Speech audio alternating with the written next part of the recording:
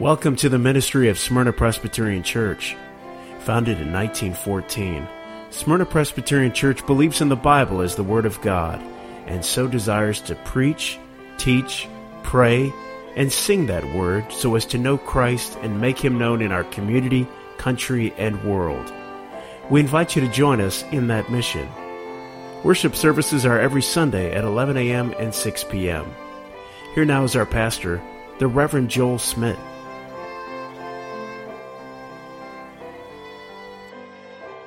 Our scripture reading this morning comes from 1 Peter chapter 3,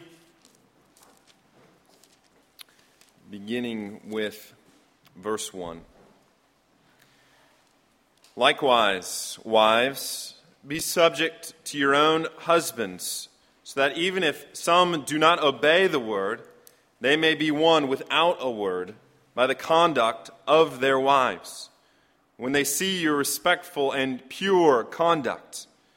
Do not let your adorning be external, the braiding of hair and the putting on of gold jewelry or the clothing you wear, but let your adorning be the hidden person of the hearts, with the imperishable beauty of a gentle and quiet spirit, which in God's sight is very precious. For this is how the holy women who hoped in God used to adorn themselves, by submitting to their own husband, as Sarah obeyed Abraham, calling him Lord. And you are her children, if you do good, do not fear anything that is frightening. Amen. Please be seated. Being a pastor, I have the joy and challenge of walking with couples as they go through marital difficulties. And I will say from the onset that we all have marital difficulties and challenges. Anyone that is, or says that they do not, is just, quite frankly, not married, right? In fact, one of the things that I often have to convince young engaged couples when they come in for premarital counseling is that they are going to have problems and that is not abnormal. Because so often they come in starry-eyed and think, us problems? No, never. And I have to tell them, no, you will. Because when you take one sinner and put them together with another sinner in a close context, there's not always harmony and bliss, is there? Oftentimes there is more sin. And then when you add little sinnerlings to the mix, you have a recipe for chaos. And so I tried to teach them in this premarital counseling how to love and to have forgiveness towards one another, and that how marriage is going to be one of the greatest ways that God sanctifies you as you learn to die to self and lay down your life for your spouse. But as I said, that often takes convincing, and it doesn't just take convincing of those that are about to be married. Sometimes it takes convincing of those that have been married for many years. I've had many in my office that are going through various difficulties, some with tears in their eyes, and wondering if they can really make this work, if they can really live with this spouse that they are married to them. And oftentimes they talk about the challenges they have. And oftentimes when they're talking about the challenges they have, it's always focused on the other spouse. And I'll have to stop them and say, and what about you? What problems are you contributing to the breakdown in your marriage? And oftentimes I'll get that look like, wait, me? No, my spouse is the problem. It's the woman that the Lord has given to me, or the man that the Lord has given to me, not I. And that is human nature, is it not? It's easy to see the wrongs of others, but very difficult to see our own. And this morning, Peter puts women, specifically wives, in his sight. And now let me say at the very beginning, it'd be very easy for you as a woman, you as a wife, to be put off. Say, here's a man telling me what to do. Not sure that I like that. And how about men? How about my husband? Does he get a pass? Well, no, he doesn't get a pass. With Missions Conference next week, we will see the role of men and specifically husbands in 2 weeks. But this morning, the word does come to you and upon you, ladies. And so my encouragement to you is not to try to resist it, not to try to dodge it, not to dismiss it, but to take the fullness of it upon yourself. Because ultimately this isn't my word or the word of a mere man, that of Peter, but this is the word of God. This is the word of the one who created you, who made you, the one who knows what is best. And he indeed is our Lord. So as we go into any preaching and any teaching, as much as this is the word of the Lord, let us always say, let me have ears to hear. And let me not just be a hearer of the word, but a doer of it as well. And so as we look at this passage this morning, we see in 2 points the call of a Christian wife. And second, the beauty of a godly woman. First, the call of a Christian wife. Earlier we read from Psalm 128. That psalm is a song of ascent. It's a part of the pilgrimage that the Jews would make as they would go up to Jerusalem. They would sing these psalms as a part of their spiritual preparation. In Psalm 128, as we heard it, talks about the blessing of a godly home, and he likens it, the psalmist likens it to a good harvest. When he says, you shall eat of the fruit of your labor. Notice that it takes labor, doesn't it? But if you put that labor into your home, into your family, you shall be well blessed, he says. And this is so true, is it not? That there is no greater blessing than a God-honoring home with a God-honoring marriage and family. Not a perfect one, because there is no such thing. But as mentioned, God-honoring. One that is trying to live according to the commands of God. And the opposite is also true. That there's probably nothing worse than a home that is in chaos or in upheaval. In fact, if all things are going well, your work, your career, you're overall having success, but if your home life is not good, all of those things hardly matter because of the discord in your own marriage, in your own home. And so what Peter is saying here in this passage and the passage to come for both wives as well as for husbands is so vitally important. And as I said before, he begins with wives, but this is not just a message for wives. Men, as mentioned before, you'll have your time, and so you're being put on notice now. Don't try to weasel your way out. Mark it on your calendars. Be here. But even more, everything that I say this morning even applies to you. It applies to you not only because most likely you are either married and you need to know the way to pray for your wife and encourage her, or even if you're not married, you need to know how to encourage the wives of this congregation. But even more than that, everything I say about women also applies to you in the way that we are to submit to Christ. Yes, because the Bible says that we corporately and individually, both male and female, are the brides of Christ, the bride of Christ. And so the women are called to no more than what we are called to in Christ.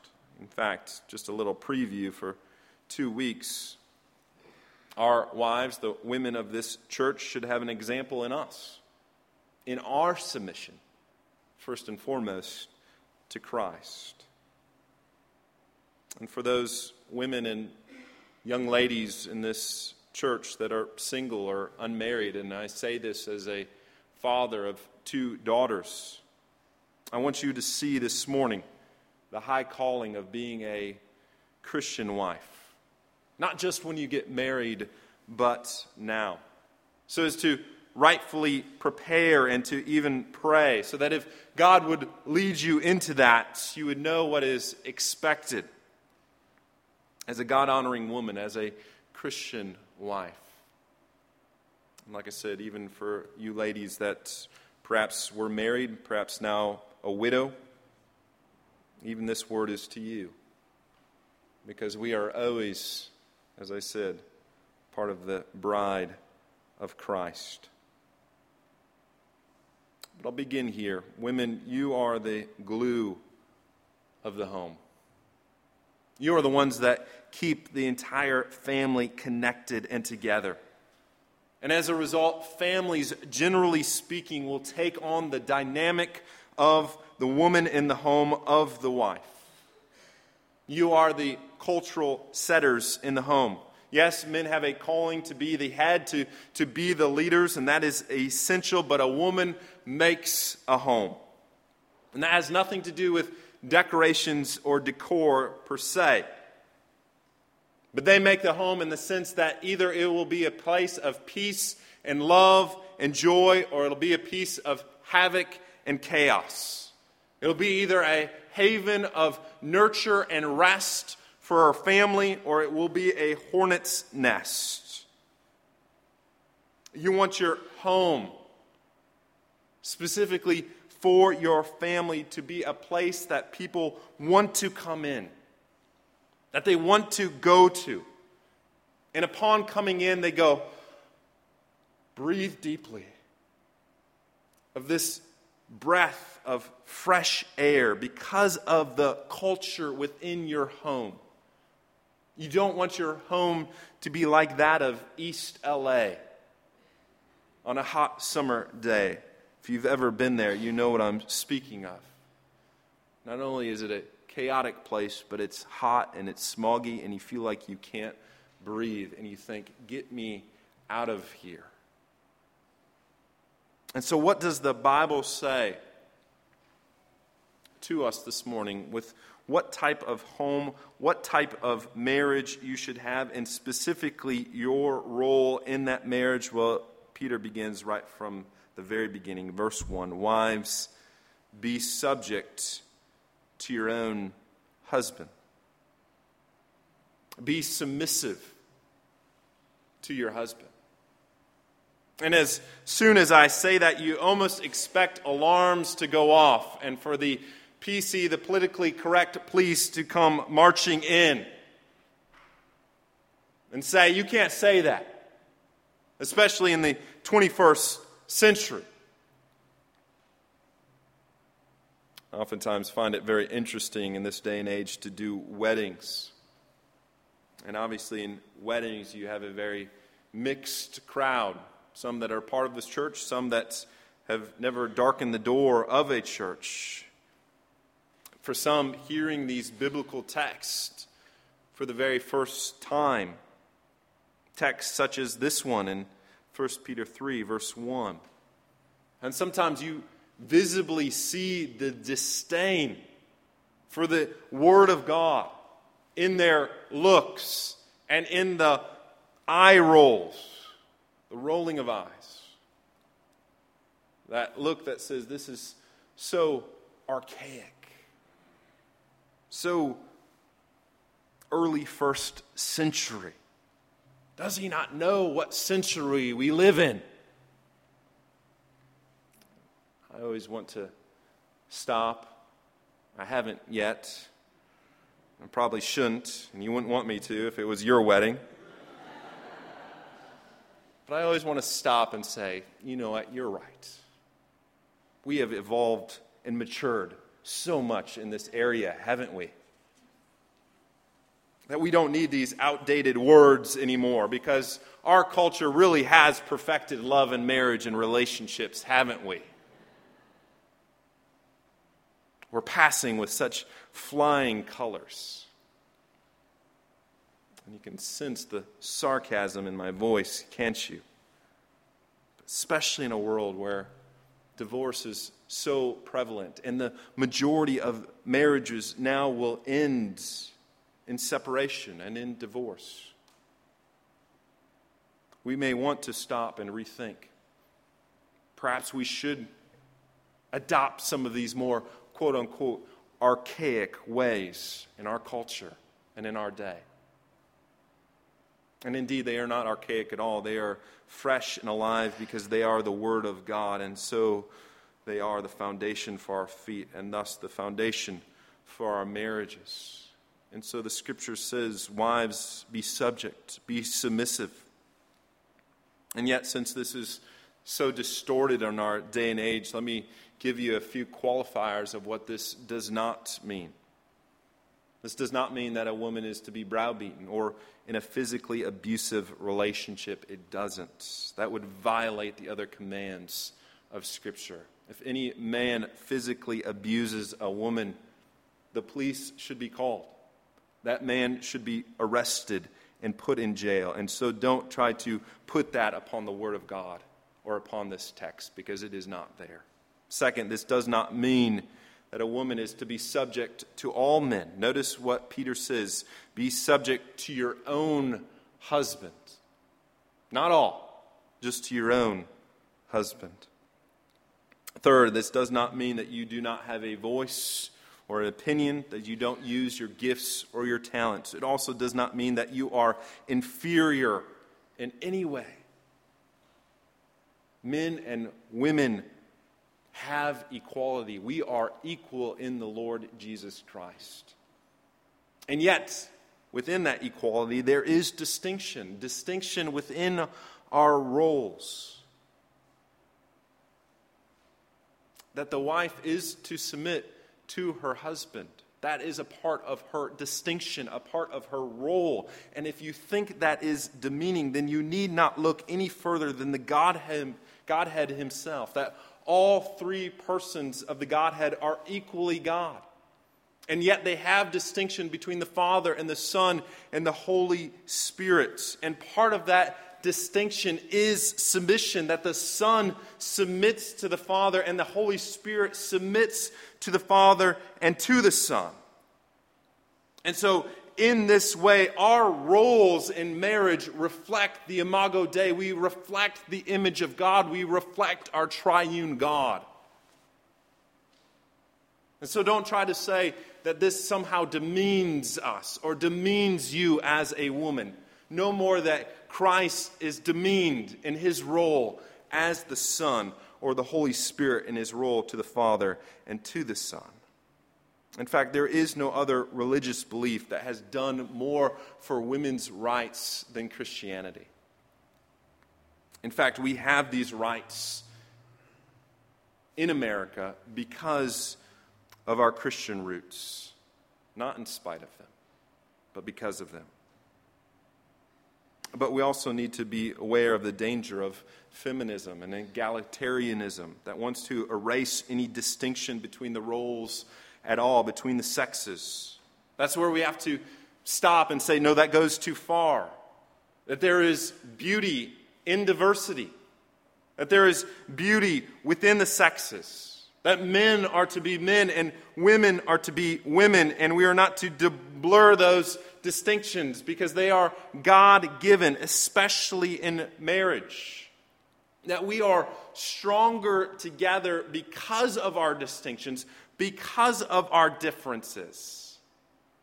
That God didn't give us men and women so that we can be equally the same. He gave us men and women so that we can be equally different.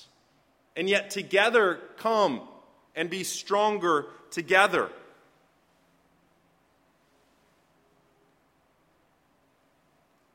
And the more that we lessen our distinctions, we weaken marriage and the family as a whole, which is the bedrock of our society.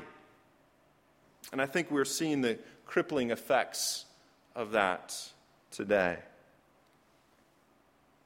But for Christian women, it goes even further. You're to be subject, to submit, just as Christ was subject. Just as Christ submitted his entire life. Notice how Peter begins this passage. He begins with that word that connects what he said before to what now he says, with that word likewise. And what he said before is that in this you have been called.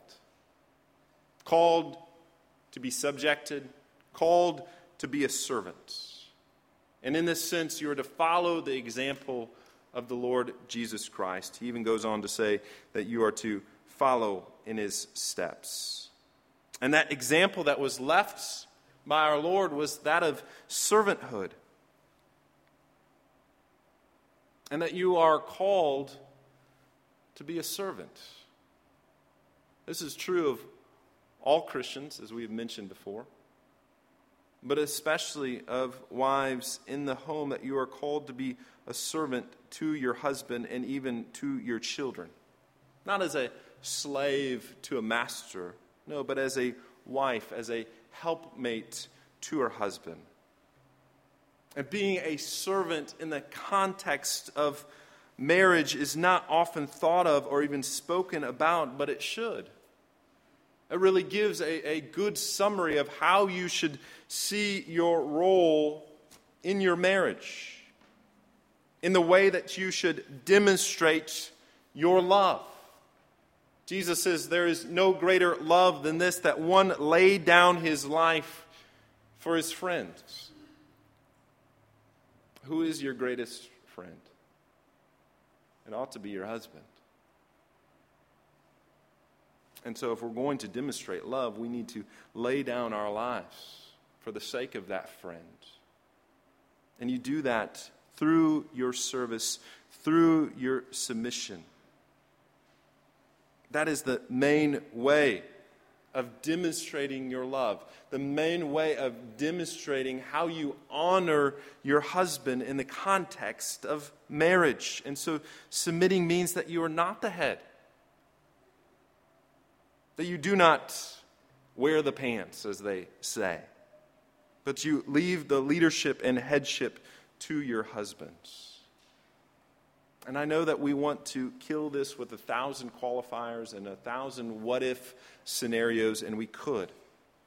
But at the end of the day, the Word of God is still the same. We can't get around it. Wives, be subject, be submissive to your husbands. And in that way, we are going to be countercultural. We are going to stand out. There is going to be a difference. But in that, you have an opportunity to demonstrate why, because ultimately you're submitted not just to your husband, but to Christ, who is so much greater. And so what does this mean? Well, Peter gives an example of Sarah. And you remember Sarah, the wife of Abraham. And it says this in verse 5, "For this is how the holy women who hoped in God used to adorn themselves by submitting to their own husbands, as Sarah obeyed Abraham, calling him Lord." And now I know what you're thinking. Does this mean that I need to call my husband my Lord? No, it does not. And men, if you require that, you might just get a skillet upside the head. And it might be justifiable. No, you do not need to call your husband my Lord. But you know what is probably as difficult as calling him my Lord? It is saying, "Yes, dear," when you disagree. Or perhaps need to hold your tongue instead of biting back. During times when you perhaps have had a discussion, perhaps things have gotten intense, perhaps you're trying to figure out something, You've said your point, you've made your opinion clear, and still your husband does not agree or wants to go in a different direction. Those are the moments when it's difficult, but the Word of God would say that we are to say, yes, I'll follow your decision. I will listen to your leadership. I will follow you in the direction that you are trying to take us as a family. And this shouldn't be all of the time. In fact, this should be pretty rare.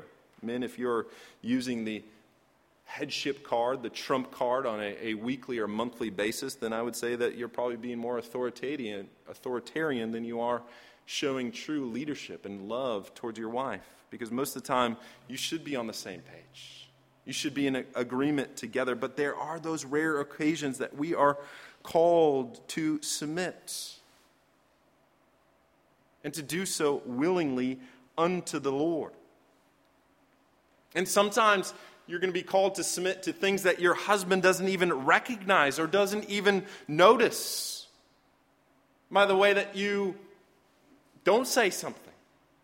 Or perhaps in the way that you conduct yourself, as this scripture says, with a quiet and gentle spirit through simple acts of service and in help, in supporting and encouraging his leadership. Through that respectful and pure conduct, Peter says in verse 2. Whereas in Titus, when Paul instructs the older women to teach the younger women to be self-controlled, to be pure, to be workers within the home, to be kind, to be submissive to their own husbands. And Paul goes on to say, so that the word of God may not be reviled. You are demonstrate your godliness in the context of your marriage. And that is where I think the example of Sarah is so helpful.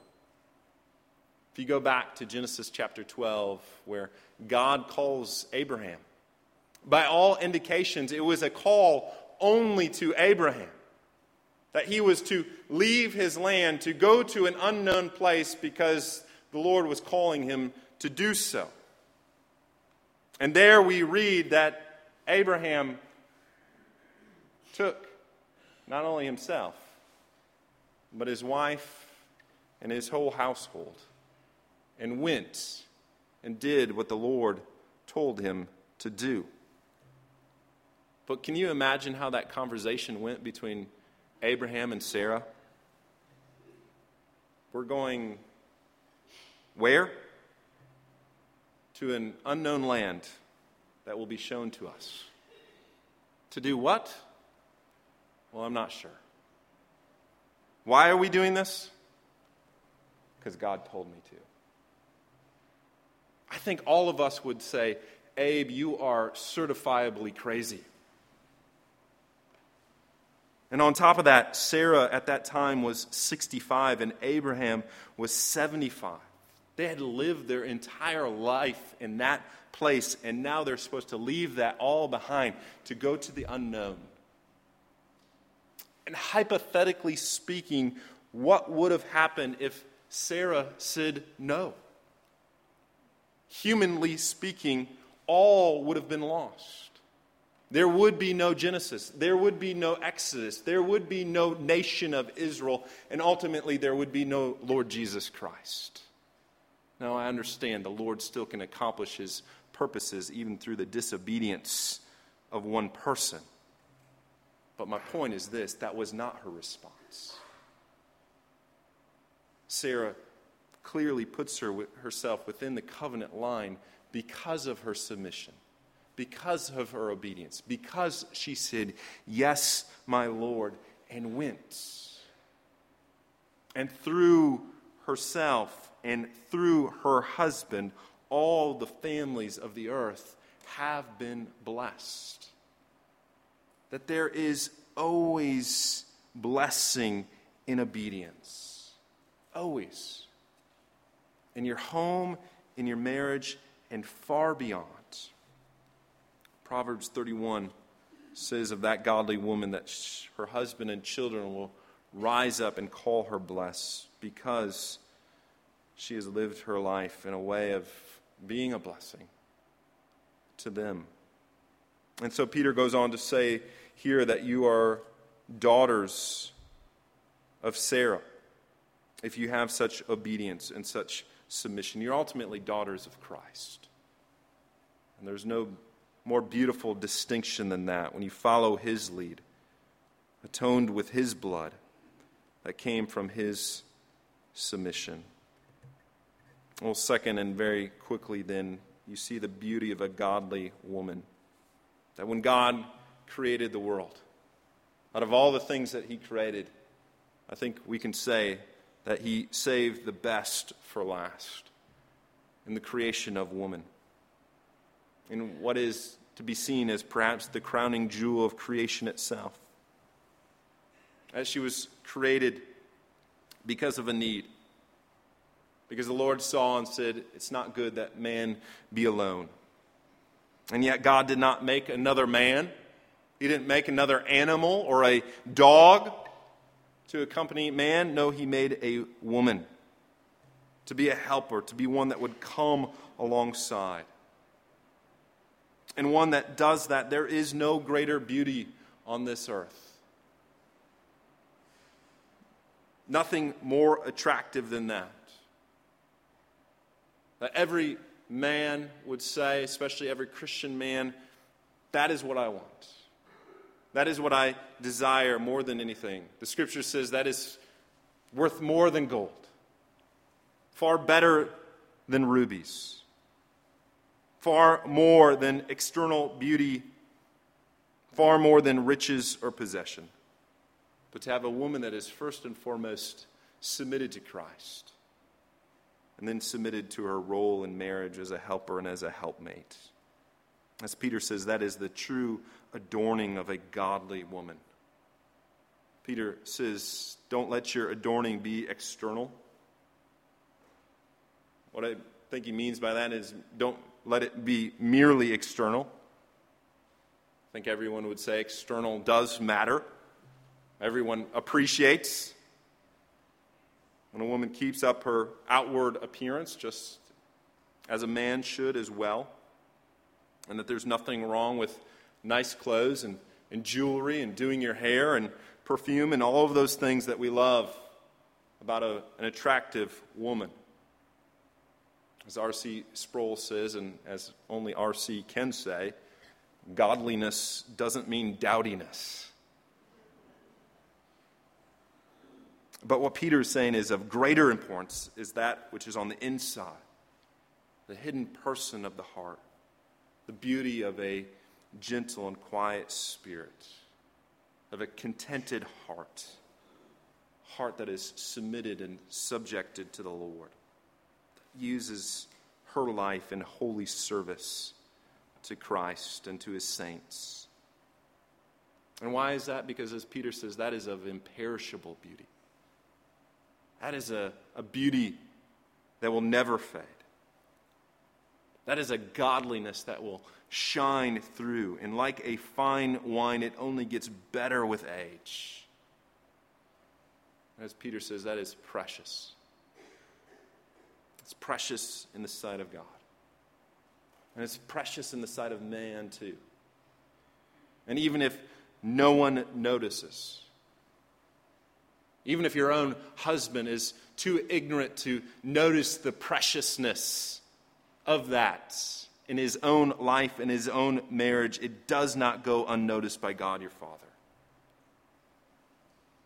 He calls that precious in his sight. Again, as we have been seeing, this is a manifestation of Christ and the gospel. It is an adornment of the gospel at work in your life. So much so that Peter says here, even if your husbands do not obey, they may be won without a word by the conduct of their wives. What Peter is saying, ladies, and this is true of all of us, that our conduct is a greater testimony than even what we say and what comes out of our lips, of what we truly believe. And there is no greater testing ground than that of our marriage. That is where the rubber meets the road, as they say. And so what is it that others see in our life? By our holy conduct. Do our daughters, do our granddaughters have a model of faith and practice in the way that you conduct yourself? Do our children as a whole, as we call them to honor and submit to us, do they see how that should be done in the way that you demonstrate it in your own marriage? To those in the outside world that, as I mentioned before, have no clue about love and marriage and relationships, see something different in your marriage? Do they see a joy, a hope, a peace in your home that is not in their own? Do they see in our marriages the model for a greater marriage, a greater love, the love that we have, the marriage that we have to Christ as a church? As I said, this subjection, this submission goes so much further than just marriage. It's the call of the Christian life. And I'll close this way. We have so many precious women in this church. I mean that in all honesty. That embody this message. And your beauty radiates. It fills this place. Because you are true daughters of Sarah. You are true daughters of God your Father. You're true daughters of Christ. And this day we rise up and call you blessed. And so much as you adorn this message that is put before you this day, Christ would rise up and call you blessed as well. Amen. Let us go to the Lord even now. Our gracious God and Heavenly Father, we give you thanks and praise that you are truly the great God and Father through our Lord Jesus Christ, and that through you we are made sons and daughters. And Lord, I pray for the daughters of this church, both young and old, Lord, that they first and foremost would be subject and submitted to you. Even as they see this in black and white in the Word of God, that they would say, yes, this is your Word, O Lord. Let me live it out by your Holy Spirit. May it be a part of my life. May that beauty shine forth, even greater than my external beauty. May that be of greater importance and of worth to me, even as it is to you, O Lord. We thank you, O God, that you help us and enable us to keep your word by your Spirit. We pray this in the name of Christ. Amen.